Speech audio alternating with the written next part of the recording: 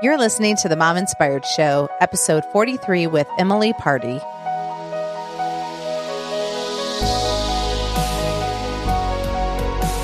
Welcome to the Mom Inspired Show. I'm your host, Amber Sandberg, and this show is created to inspire, encourage, and add a little extra fun to your day. Hey, you guys, in this episode, we chat with marriage and family counselor, Emily Party.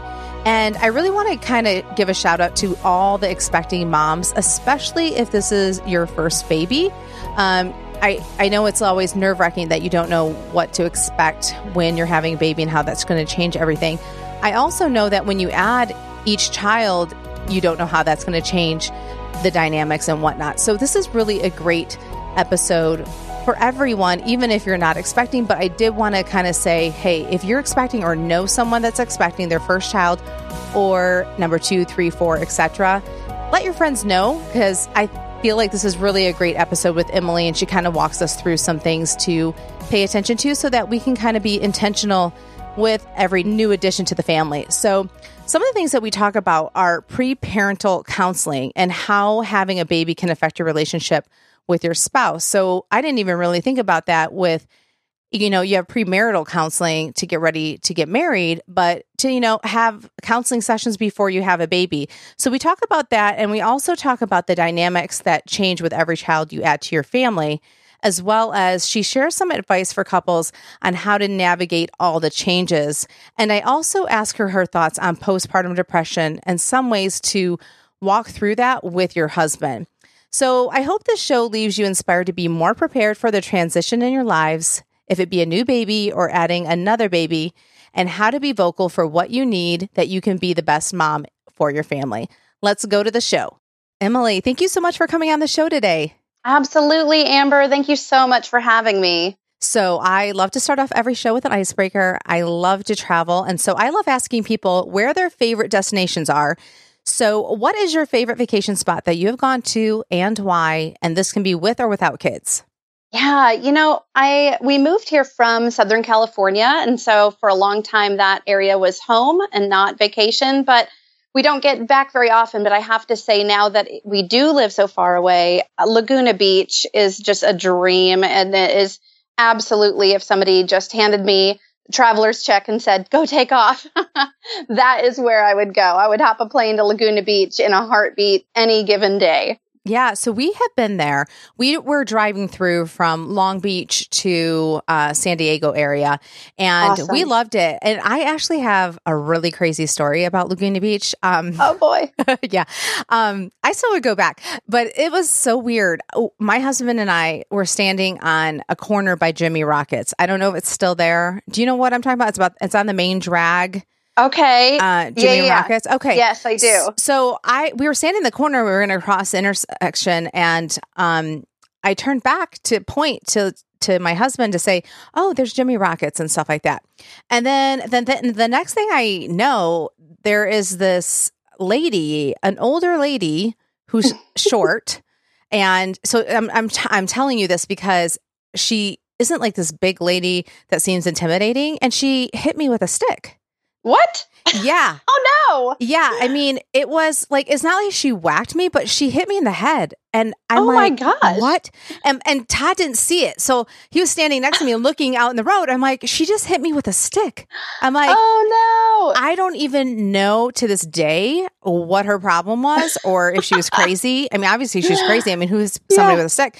But then she was like walking across the street and kept looking back at me. And I'm like, does she think she knows me? Like, I don't even know. So that is my Laguna Beach story, which is not usually people's stories when they think about Laguna Beach. But we need to get you back there, and let's do brunch at Las Brisas and correct this memory for you. I want to go back. That's on my list. I want to go back, and I'd like to go back with the girls at some point. But I have thought about going back because we went to 2 years ago, we went to Big Sur and went that direction and up to San Francisco. And that was amazing. And I mean, it's been probably 9 years since we've been to Laguna Beach. So I would like to go back. And so I'll have to pick your brain on where to go for places to eat and stuff like that. But you bet. It's awesome. I love it. Well, let's get started. How about you tell us what your name is, where you're from, how many kids you have, and how you got to where you are today? You bet. So I'm Emily Party. I am the wife to Josh of over 10 years now. We have 3 beautiful daughters, and we live in Nashville, Tennessee. So we're really glad to make our home here and plant roots forever. We moved here about 4 years ago from Southern California, like I said. So I'm not a California native. My husband is. I actually grew up in the middle of Kansas. So I've hopped around this country a little bit back and forth, but we're glad to settle in Nashville, Tennessee, and we really love it here. So what made you guys move from California to here? Because I feel like that's a hard transition. As much as Nashville is awesome, it's very hard to leave the coast, either side, to leave the ocean. Yes. Yeah, it really was a difficult decision. We love the area. We certainly miss our friends, our community there that we still love dearly. But we really made the decision to move to Nashville a few years before we actually took the leap out here. But my brother and his wife and kids have lived here for over 20 years. So we've been in and out of Nashville, just visiting family, and really wanted to move a little closer to family and have a really great, value system for our girls to grow up in. And so the skyrocket prices of homes in Southern California was never going to be attainable for us. And that was something that we had both, my husband and I, grown up in the same, our own childhoods in the same home, the whole time we grew up. And so that was something we wanted for our girls, was to kind of move somewhere before they got in a school system and plant roots and develop community so that they could have that experience of kind of being in the same place for the majority of their lives growing up. And so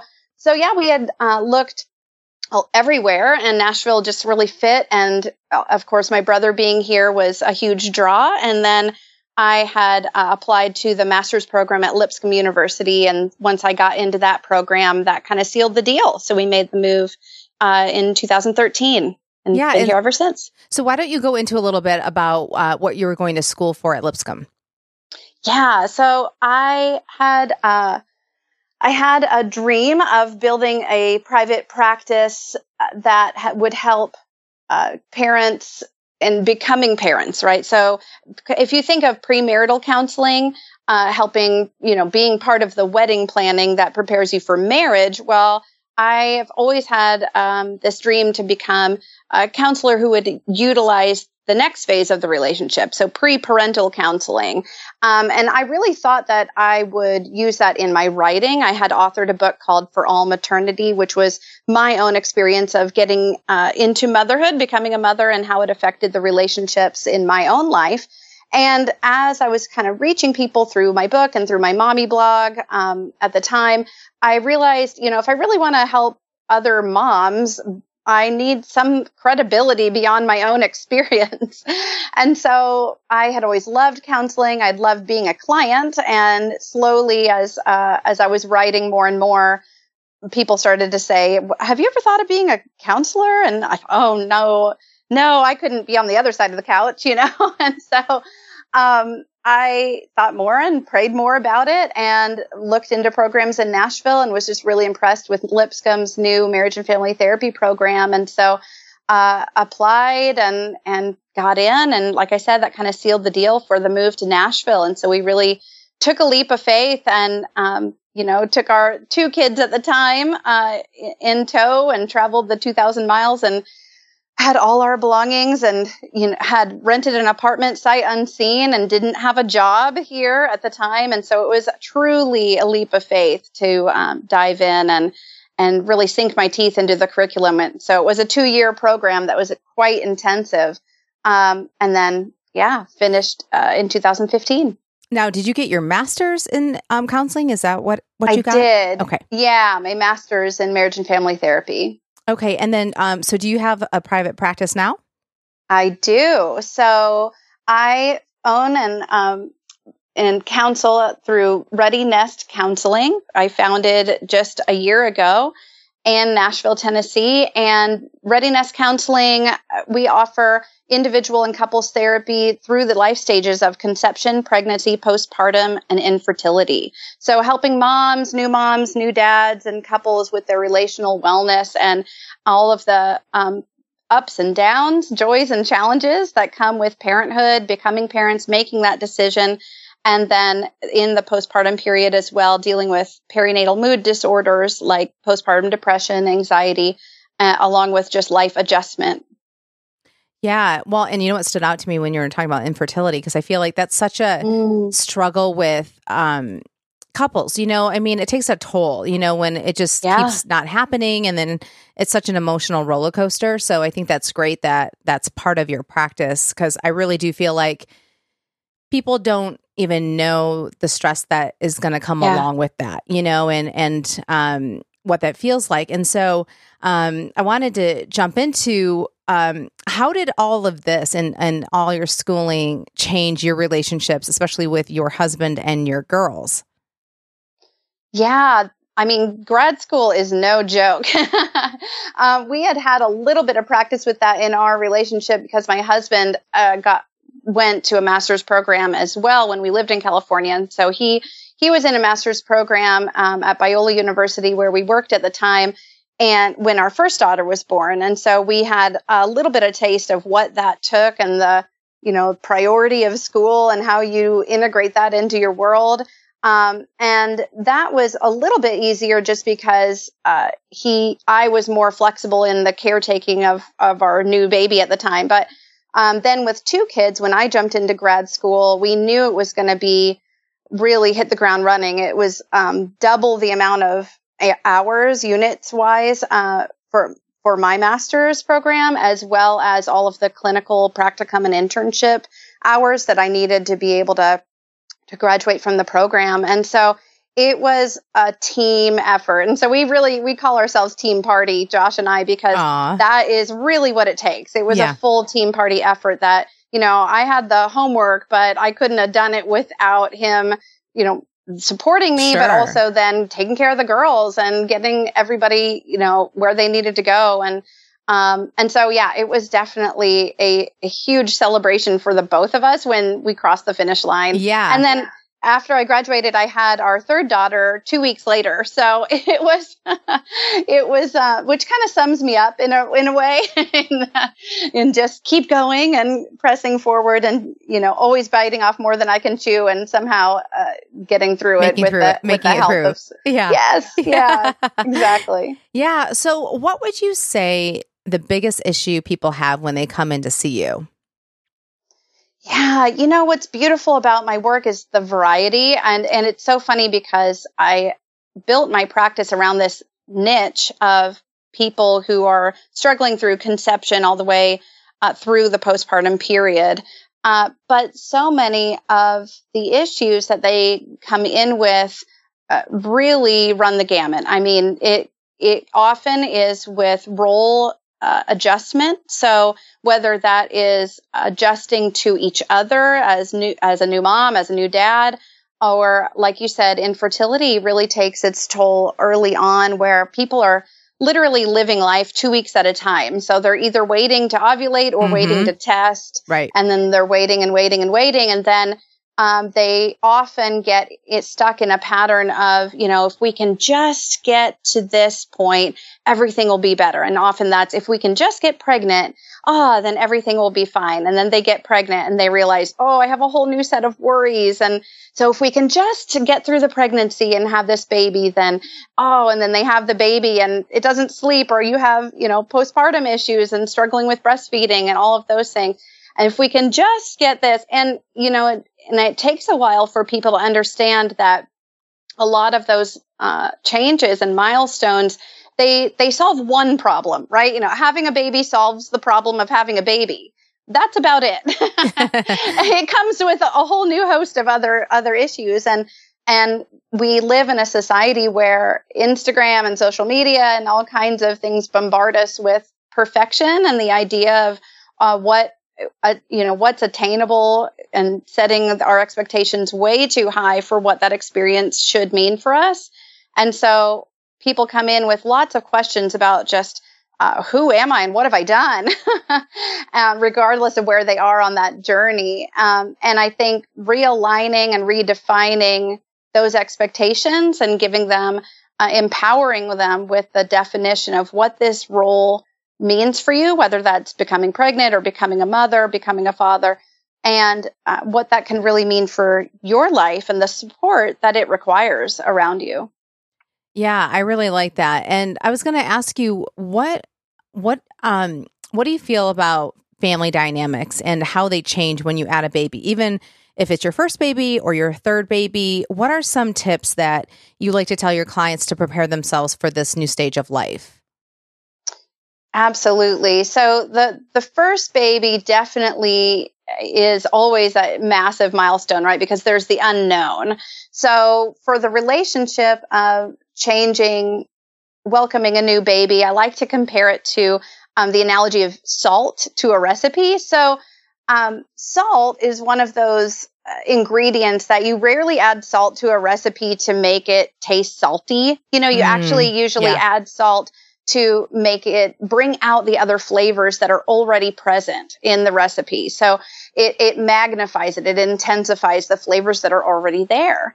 Well, a baby does the same thing to a marriage, to the relationship that's already there. So if you have a high conflict, volatile relationship, and then you add a screaming baby to it, the stress will not lessen, right? That you're intensifying the ingredients that are already in the relationship. Right. But if you are prepared, if you have trust, if you have a foundation, a commitment, love, then adding a baby can really enrich your experience in that relationship, deepening the connection. And we want to utilize all of those fuzzy feelings that couples have right before they have a baby, and then prevent kind of this downfall that often comes with bringing the baby home. In fact, 67% of couples experience a decline in relational satisfaction after bringing their first baby home.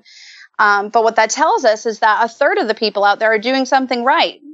So what is that? And we work on those communication skills and those bonding and attachments and help each other adjust to what they can expect and even what they can't expect necessarily, but be able to equip them with the tools they'll need for the unknowns that come with adding a baby. So when you add, additionally, when you're expanding your family, whether that was planned or unplanned, then of course the same concept is present. It intensifies what already exists in the presence of the home, but you also have new sibling dynamics as well. And so there is an additional relationship that you're going to be able to witness and see the beauty that comes from that. But then also you have a new challenge of juggling responsibilities and who does what in the home when, and then really approaching that with teamwork, team effort, and being able to see where your strengths are in your relationship and utilizing those strengths between the both of you.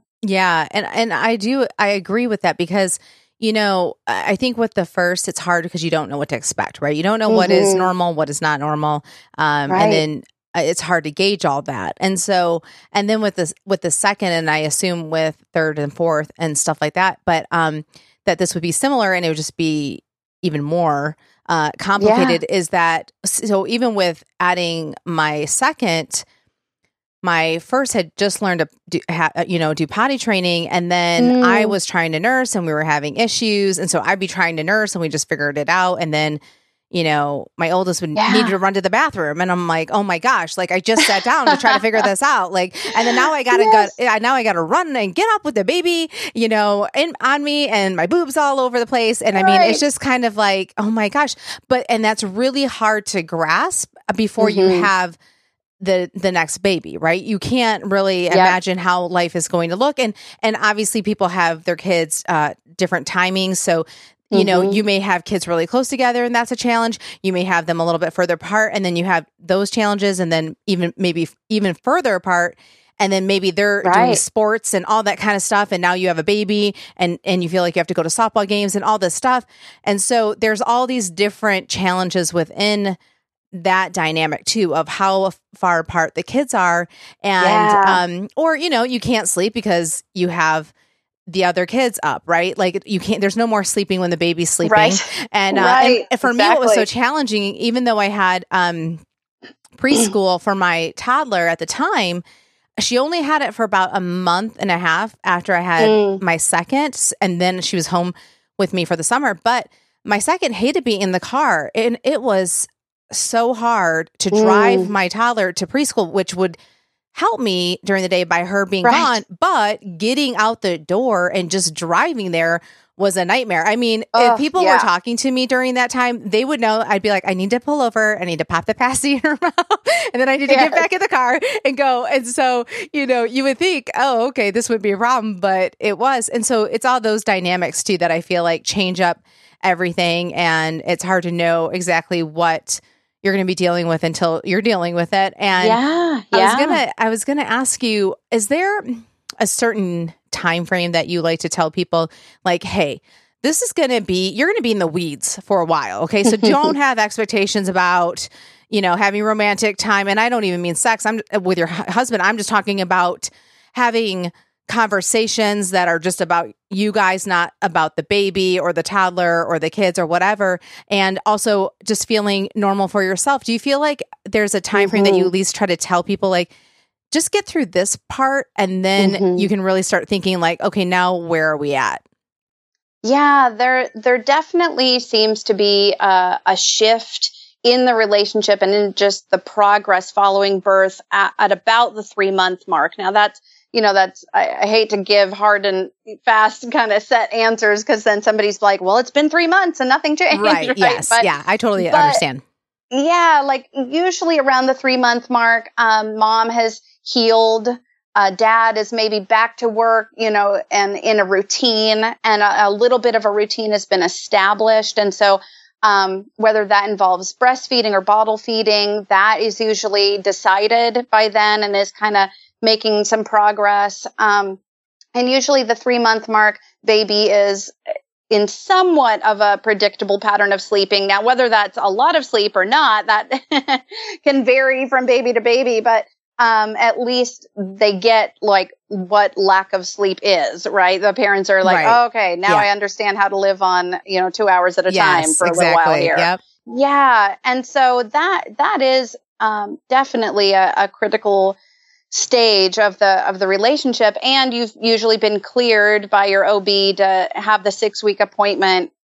And so usually, hopefully there's been a little rekindling of either a date night or sex has been reestablished in the relationship. And so there's not necessarily back to normal, but at least we're talking about it, it's back on the table and we're, we can entertain intimacy again. Exactly. So I really do like to address intimacy as a whole, not just sex, that it involves flirtation, communication, conversation, talking, support, and then, roles and how you receive love. So kind of into that love language idea that for a while, especially following childbirth, that daddy up in the middle of the night changing the diaper or bottle feeding, that can be real love, right? That can really inspire intimacy in mom, and vice versa, that you've taken on new roles that kind of expand the identity of who you are to one another. And so to revisit kind of what those love languages are and how that translates into your relationship can be really powerful. Yeah, I agree. And, I'm totally forgetting who writes the book Love Languages, just in case people don't know what we're referencing. Gary Chapman. Yes. And is it just called Love Languages? What is your love language? The 5 love languages. Yeah. And it's kind of an old school book, but I like it. I keep it on the shelf, and it's just a real easy, kind of identify how you receive love and interpret it, and how you give love and it's interpreted. That's basically the premise of it. Well, and I've realized my daughter, so even doing love languages with your kids, I think she likes gifts and then and quality time. So I think it even helps even with your kids to figure out. It absolutely does. Yeah, my youngest is all about touch, and then I think words of affirmation, and so it's quite interesting. And going back to understanding and not knowing what to expect when you keep adding kids. Again, it's like the kids are different. And so you can't just be one way with one child, or be the same way with both children, or if you have 3 or 4 or whatever, that you really have to figure out like, okay, what is their personality? What do they need? And try to, give them what they need. And it's going to look different than say your other kids. And so what advice do you give for couples? Like if people are listening here, they're either pregnant or they just had their baby and they are in the thick of it, or people have added on their next baby and they just feel swamped and overwhelmed, and the mom feels haggard and feels like she doesn't look pretty, and she's just like, I need to get this pregnancy weight off, and she has spit up everywhere. What are some things that you feel like you tell couples, to kind of get over this hump, and kind of, like you said, rekindle, but not it be so overwhelming that they're like, okay, I can't imagine trying to, get even out of the house. So do you have any tips that you could give us? Absolutely. Yeah, it's so true. So the first thing I just remind couples is you are so normal, okay, that this is a temporary phase of life. And I know that we get bombarded with the idea that if you were just grateful enough and took, a second to appreciate what you have, then you wouldn't be as disappointed in what's going on in the day to day. And that's not true. That's what Instagram tells us. And I just really like to let couples know that you can be 100% grateful for what you have and 100% tired and sad sometimes at the same time. And we've been given this ability as humans to be able to hold in our capacity multiple emotions all at once. And that's really the push and pull of parenthood when you look at this paradox of loving your kids. I would die for them, right? But oh man, are there times when I just want to wring their neck and quit? Right. Yep. Absolutely. And so I like to just normalize that for people that, hey, you are so not alone in feeling that. And it's actually developmentally part of the process of your identity stretching and growing into this new role as a parent. But then with one another in a relationship, a couple things that I just like to tell the mom and dad that, oh yeah, you still have a marriage. You still have a partnership here. You still have a relationship that you need to nurture and prioritize. And it's really easy to get swamped down in the muck of neediness with your kids, especially if you have multiple kids and if they're toddlers and, they need you. They just need you a lot. And so it can be really easy to put the baby first, put those kids first.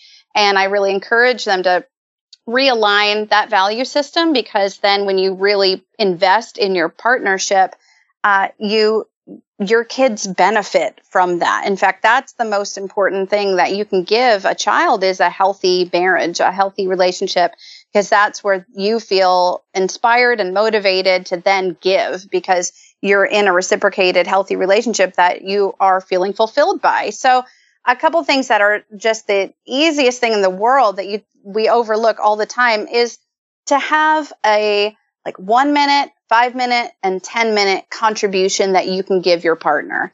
Okay. So the 1 minute thing that you can do is, text, send a cute picture, just say thank you, stop and hug your spouse, set things aside and ask how their day was, and things that really literally take 1 minute out of your time. 5 minutes, that could be a quick phone call. That could be writing a note and leaving it in their car before work. Any of those things that you have those, every couple has those secret languages, those kind of private inside jokes or little things that they do for one another or did for one another before kids. And we often just lose sight of those things when the kids come. And so, and then you can increase that all the way up to, 10 minutes, give a foot massage, a back massage, talk about what you love about your partner or what you, daydream together, that kind of thing. And all the way up to half an hour. Okay. Now you can actually watch a show on Netflix together and kick back and enjoy a glass of wine if you want, and all of those things. But those little moments, we often, they go unnoticed, and then we really set the expectation to oh, we need a night away, or, oh, we got to get a babysitter for a whole night and then make the most of it. And then most of the time what happens is a couple gets the sitter, pays a lot of money, and they're just so tired, they end up disappointed at the end of the night. Yeah, they're right. This is a bummer because we've set our expectations way too high. And so A little goes a long way. And that is something you just need to repeat to yourself and your partner again and again, that it isn't really about the money, the cost of, what you're going out to do. It isn't even necessarily about the huge dates on the calendar. Those are wonderful to be able to get away and do things, but it's about those tiny little grains of love that build up into a really solid foundation of this, beautiful mountain that you're building together. Yeah. And you know what, too? I feel like there's a lot of pressure to kind of be able to look amazing after having a baby, especially with Hollywood and, just being in fancy clothes, wearing high heels, which that's great if you like to do that. But I feel like to put that pressure onto you to feel like, well, we can only count this as romantic time versus like just giving yourself some grace and saying like, you know what, even if my hubby picks up takeout and we do get through 20 minutes of a Netflix show or whatever you want to watch, that's really great, because I think it is very unrealistic sometimes what I think people see certain things and think, well, I should do that. And also not everybody has family around. So, you may not feel ready to have a baby, I'll back up, especially if this is your first, to have a babysitter come watch an infant. I mean, it's one thing if you have grandparents nearby and they're very involved and they can swing by and, you run out for 2 hours. But even that, if you're breastfeeding, that is very challenging. So I think women have to really just kind of cut themselves some slack and know, hey, this is a very short season in life. And it feels like eternity at the moment because you're so tired. And life is very, I feel like, minute by minute because you don't know when the baby's going to wake up. So a lot of things are hard to plan. But I feel like if you can just think, okay, so at least for the first 3 months, if we get to do a Netflix date and, my husband picks up some delicious food that I don't have to cook and then clean up and deal with all that, that to me is success. And then just know there will be a time that you can go put on a tight dress with your Spanx. Just kidding. No, some people do need them. Amen to that. And your high heels that you'll then change into your flats in the car. You bet. And there will be a time again. And it feels like that never will happen, especially when the baby comes, but it will. And to know that when you look back on that time when even the first year of having a baby, it is such a small, like, it's like a blink of an eye, especially each kid you add. It's like, oh my gosh, like that feels so distant, I know. When you're in it, you feel like, oh, we're never going to get this back. And I think people they put too much pressure on themselves. Yep. And so to just know it's okay. This is a small blip on the whole scheme of everything. So I do like that. I like that you're breaking it down into the 1 minute, 5 minute, 10 minute, 30 minute. And I think that's really realistic. Yeah, little goes a long way. Yeah. Absolutely. Well, so this kind of leads me into boundaries, especially with first-time moms, because I feel like they don't necessarily even know where they should have boundaries. I think when you start having kids, you kind of realize, okay, this is what I don't like. This is what I like. I don't need your opinion. But as a first-time mom, I think you're more open because you don't know what your style is. You don't know who you want where. And so do you have any thoughts on that, especially for new-time moms that are going to be having babies or just had babies, to kind of protect themselves without feeling like they're being mean? Because I feel like this is a big issue that people are kind of like, I don't want to hurt anyone's feelings. And then sometimes they end up not doing what they really want. Right. Or they just, so it can be messy. And so I just wondered, as a counselor, what you would say about that. Yeah, absolutely. So depending on where the parents are, whether it's, preconception and they have ideas, or pregnancy, and so part of this is a birth plan, or postpartum. So some of it can depend on which season you're in and what boundaries may need to be required depending on your support system. But the real core question here is, what do you need? And every person knows that about him or herself if they stop and really kind of analyze and even ask each other in the relationship, hey, babe, what do I need? When you've seen me at stressful moments, you've seen me when I, even if you look back on wedding planning, like, what did I need? Looking back, that's a really good kind of analogy, because we kind of lose our minds, right? When things get stressful And we have expectations of how things should go. And if we could go back and kind of rewrite the script on our most stressful moments and milestones in our lives, like what did we really need? Who would we want around us? How would we handle that? What would we give ourselves in a pep talk if that was the scenario that we had to relive again? And so depending on those needs, then we really kind of break down who is in your life, whether they're going to be here for that moment and they live close by, or they're going to come and visit, and how long would you want them to stay? And then we really look at how you can task that person. So sometimes that's really legitimate, basic, tangible tasks, like my mom is a great cook, so she can make us casseroles. Perfect. Awesome. You got to ask mom to do that for you when she comes and visits for those 2 weeks. And other times it's a really malleable, like, you know what? I just need encouragement. When I get tired and cranky and stressed out, I just always, criticize myself first. And so, okay, great. Who are the people you believe the most and trust with giving you those words of encouragement? Great. And so really kind of breaking these goals down into bite-size, tangible things you can actually apply to your everyday life. And part of that is then looking at how you learn. How do you learn? How do you intake information? And so I ask a couple, do you like being told? Do you like notes? Do you read? Do you like YouTube? How do you fulfill that need in yourselves? And then we really kind of line up how you intake information with who is able to give that to you at the time. And that really kind of helps break it down, make it manageable. And sometimes that means writing out a list for what you need and putting it on the fridge. And then every guest that comes and is there to visit the baby, you say, hey, can you check the list? And, you're really great at this. Can you do that for me? And, that people love to do that. It's just that we don't often stop and ask them to take part in the ways that we actually need them in the moment. Yeah, I think that's great. I wanted to ask you, what about relationships that may not be the best, say a daughter and a mother-in-law, and, so they're trying to navigate that, right? Maybe the mother-in-law really wants to be involved, and, the daughter-in-law is trying to tread lightly, and include her, but also kind of stand her ground.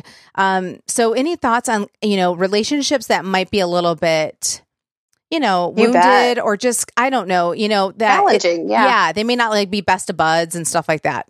Yeah, for sure. So again, with the normal factor, we can look at other families and other relationships and think, oh my gosh, they've got that figured out, right? They're just a well-oiled machine over there. And so I really do like to remind people that doubtful, right? That's not necessarily a smooth sailing as you might imagine. And if it is, then it's probably because they've invested a lot of time and maybe prayer and effort to be able to keep that communication line open.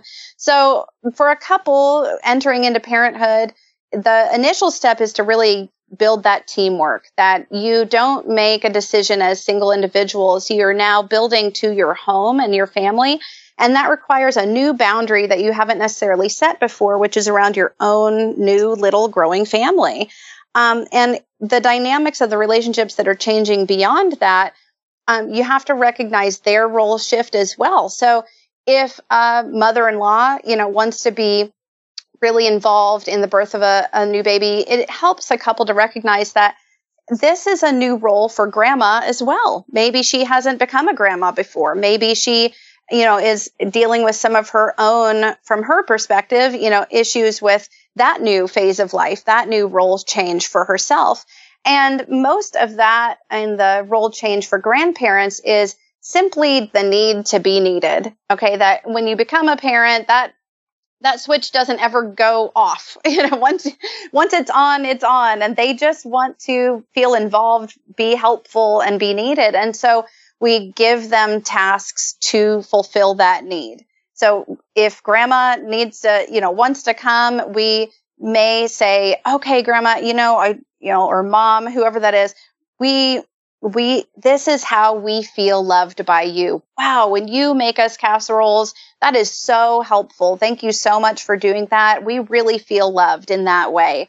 And, and when she has different expectations, you say, thank you so much for thinking about us. That's always a classic line I like to feed people. Thank you so much for thinking about us. You know how we really feel loved by you? It's in this way. Could you do that for us? Could you help us in this way? And you really just practice that dialogue as a team that is able to then deliver that communication effectively, calmly, and without other expectations tied to it, very clearly, hey, this is how we feel loved by you, and task them in that way. And so, that leaves little room for compromise when if the other person, the grandma, the mother-in-law, whoever, feels that they're then needed and they're fulfilling their role of a helper in that way, then there is little pushback necessarily in then them overstepping. But it is definitely a line that is different for every family, how they feel loved, how much need they have of that person. But really clearly kind of setting that expectation and telling them this is how we feel loved, this is what we need again and again, and kind of redirecting those efforts can be really helpful. Yeah, I love that. And so I'm glad that you broke that down a little bit, because I do feel like a lot of people struggle with that, especially with their first child, trying to figure out where they stand, not wanting to hurt people, but also not just being walked all over. But Emily, we're almost at the end of the show, and I wanted to hear your thoughts on postpartum depression. And I know that a lot of moms could think, well, if I don't want to hurt that baby or I don't want to hurt myself, I probably don't have postpartum depression. And I know that is very false, because I feel like there's a lot of masks that can be postpartum depression, and it's not just that. So, I'd love to hear what your thoughts are on it and what to look for, because I think it's hard when you're sleep deprived to tell between, are you just really tired, or are you really battling depression? And, when you're tired, you don't have as much patience. You're just, frustrated and stuff like that. So I think it's hard for people to tell, like, well, do I really have it? And I've talked to a lot of people that said they had it, but they didn't realize they had it until they look back and go, yeah, I'm pretty sure I had that, So I'm just thinking, if we can kind of, if there's any tips that you can share with us on what to look for to kind of indicate this isn't just being tired, that this could be depression. Yeah, absolutely. Yeah. So postpartum depression, the classic kind of horror stories that are on the news are always the mom that either thinks about hurting herself or her baby, or actually does hurt herself or her baby. And so that is kind of what you hear. And so we like to give actual information and facts that it doesn't have to look like a horror story. Those are, typical cases of postpartum psychosis, is when you really see it on the news. And that is very, very rare. And so we like to let people know that's 1 to 2 in every 1,000 moms after childbirth, that kind of scary side of it is very rare. And so I like to just say that to reassure people on what is normal and what isn't.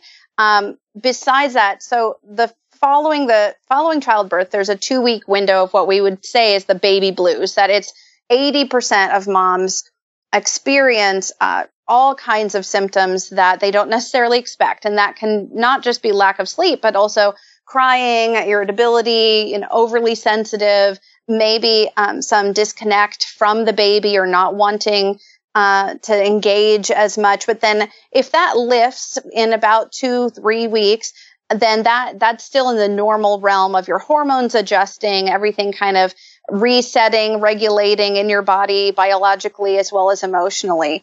And so hopefully, if that lifts and you're getting the support you need, and then you should be, doing okay. But if that continues beyond that 2-week mark, and especially in the, by your 6-week appointment, then that is typical signs and symptoms for some red flags of postpartum depression, postpartum anxiety, which can keep you up at night, as well as give you intrusive thoughts, which that is They can be thoughts of harming yourself and the baby. They could also just be repetitive thoughts that you can't shut off. So it could be even mimicking some symptoms of OCD, which postpartum OCD is another perinatal mood disorder. So it really does. The spectrum for these disorders are vast. And if it's disrupting your daily life and how you typically function, so if you have a support system and your partner is saying, you are just not acting like yourself, or that seems really unusual for you, or are you sure about that those are really red flags for you to say, okay, I just don't feel like myself. And that's kind of the layman's language for, okay, that's when you need to see your doctor, see a counselor, give me a call, and reach out for some assistance. And we're happy to screen you. So there's a 10-question questionnaire that helps screen moms for postpartum depression. I also have another one for postpartum anxiety. And we try to integrate that with local OB offices, pediatricians, and hospitals. That's part of the effort of Ready Nest Counseling, is to help inform the healthcare providers as well as doulas and lactation consultants who can kind of start to be on the front lines and notice, okay, this mom's not sleeping, or this mom's sleeping all the time, or, kind of those extremes, that she's not eating, she's eating all the time, that if it swings one way or the other and is, again, just not yourself, and it's disrupting your life, then there's treatment that you need. And we're not scared of it, because we know what to plan for and how to help you. Sometimes that can involve medication, but it certainly doesn't have to, and it doesn't all the time. And we really integrate care with some psychiatric nurse practitioners if medication is needed. And again, I just emphasize that this is 100% treatable and temporary. And so, and it can come anytime in the first 12 months following childbirth. So that's the other thing, is a lot of times there's a misconception that if you make it out of the 2 weeks and you're doing good, then you're free sailing. You should never have a problem after that. And that's not true. It actually can hit any time. And so if you have a 9-month-old and all of a sudden you aren't sleeping and you have racing thoughts and you don't know why you're anxious and you are imagining, things that are unwanted, those are signs and symptoms that it's time to reach out for some assistance. And we see progress in, from a few days to a few weeks, that a life can be totally turned around, and the help that you get is immediate. And we always are really on top of making sure that you get the help that you seek, even if it's not with us. So there's myself, and I have a counselor, Sarah Boyle, in Cool Springs, and she helps Williamson County residents. And then I have another counselor, Amy Green, in the Nashville area. And we offer in-home assistance as well. So we'll come into your home, so you don't have to get a babysitter for your toddler, or you don't have to, make extra arrangements or traffic, fight traffic in Nashville. We'll set up a time to come into your home, or we have offices that are available for you to come visit. And if you want to see us once, that's awesome. If you want to continue care and get coping skills throughout the time until you're better, then we're here for you through the whole journey.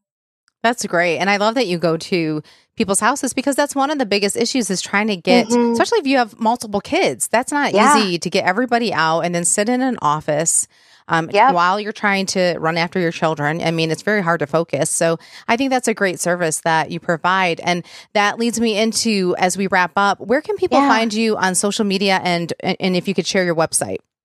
Absolutely. So we're on Instagram at Ready Nest Counseling.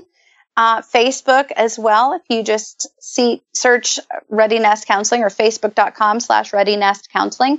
And then our website is readynestcounseling.com, and you can find all our contact information. There's even a free download of a small ebook that I wrote specifically for Ready Nest Counseling that's for relationships. It's called Sit, Stay, Good Marriage. So you're welcome to go to our website and download that for absolutely free. And if you have any questions at all, I absolutely encourage anybody to just reach out, whatever phase of life you're in. Start early. Don't wait for anxiety or fears to decide for you when you need help. Don't wait for the crisis. Come in, get the tools, chat with us. I'm so happy to just sit down with you wherever you are, and we'll start where we can and get you to where you want to go. Perfect. Well, Emily, thank you so much for coming on the show today. I know this will leave moms inspired to be more vocal on what they need and how to prepare for transitions in their lives. Thank you, Amber. Thank you so much. And I am not just being interviewed. I'm also a big fan of your show. So I just want to say thanks. As a mom and entrepreneur, I love the Mom Inspired Show, and I'm so glad to be on it today. Thank you. Aw, that's so sweet. Thank you. And there you have it. Hey, you guys, if you haven't left a review for the Mom Inspired Show yet, I would greatly appreciate it, especially if you are international. So I just recently found out that I cannot see international reviews on iTunes. If you live somewhere else, right now Japan is right under the United States for downloads, and Canada is right after that. If you live in those countries, and there's a few other countries as well, I would love for you to write a review so that way people that are in your country, they can actually see the reviews, even though I can't. So I would greatly appreciate that. And for my fellow Americans, I would love your reviews too. So that's a great way for people to, find more information about the show. I have learned that it does make a difference. People do look at the reviews. So if you want to support me, that is one way to do it. All right, you guys, I hope you enjoyed this show, and I will see you next week.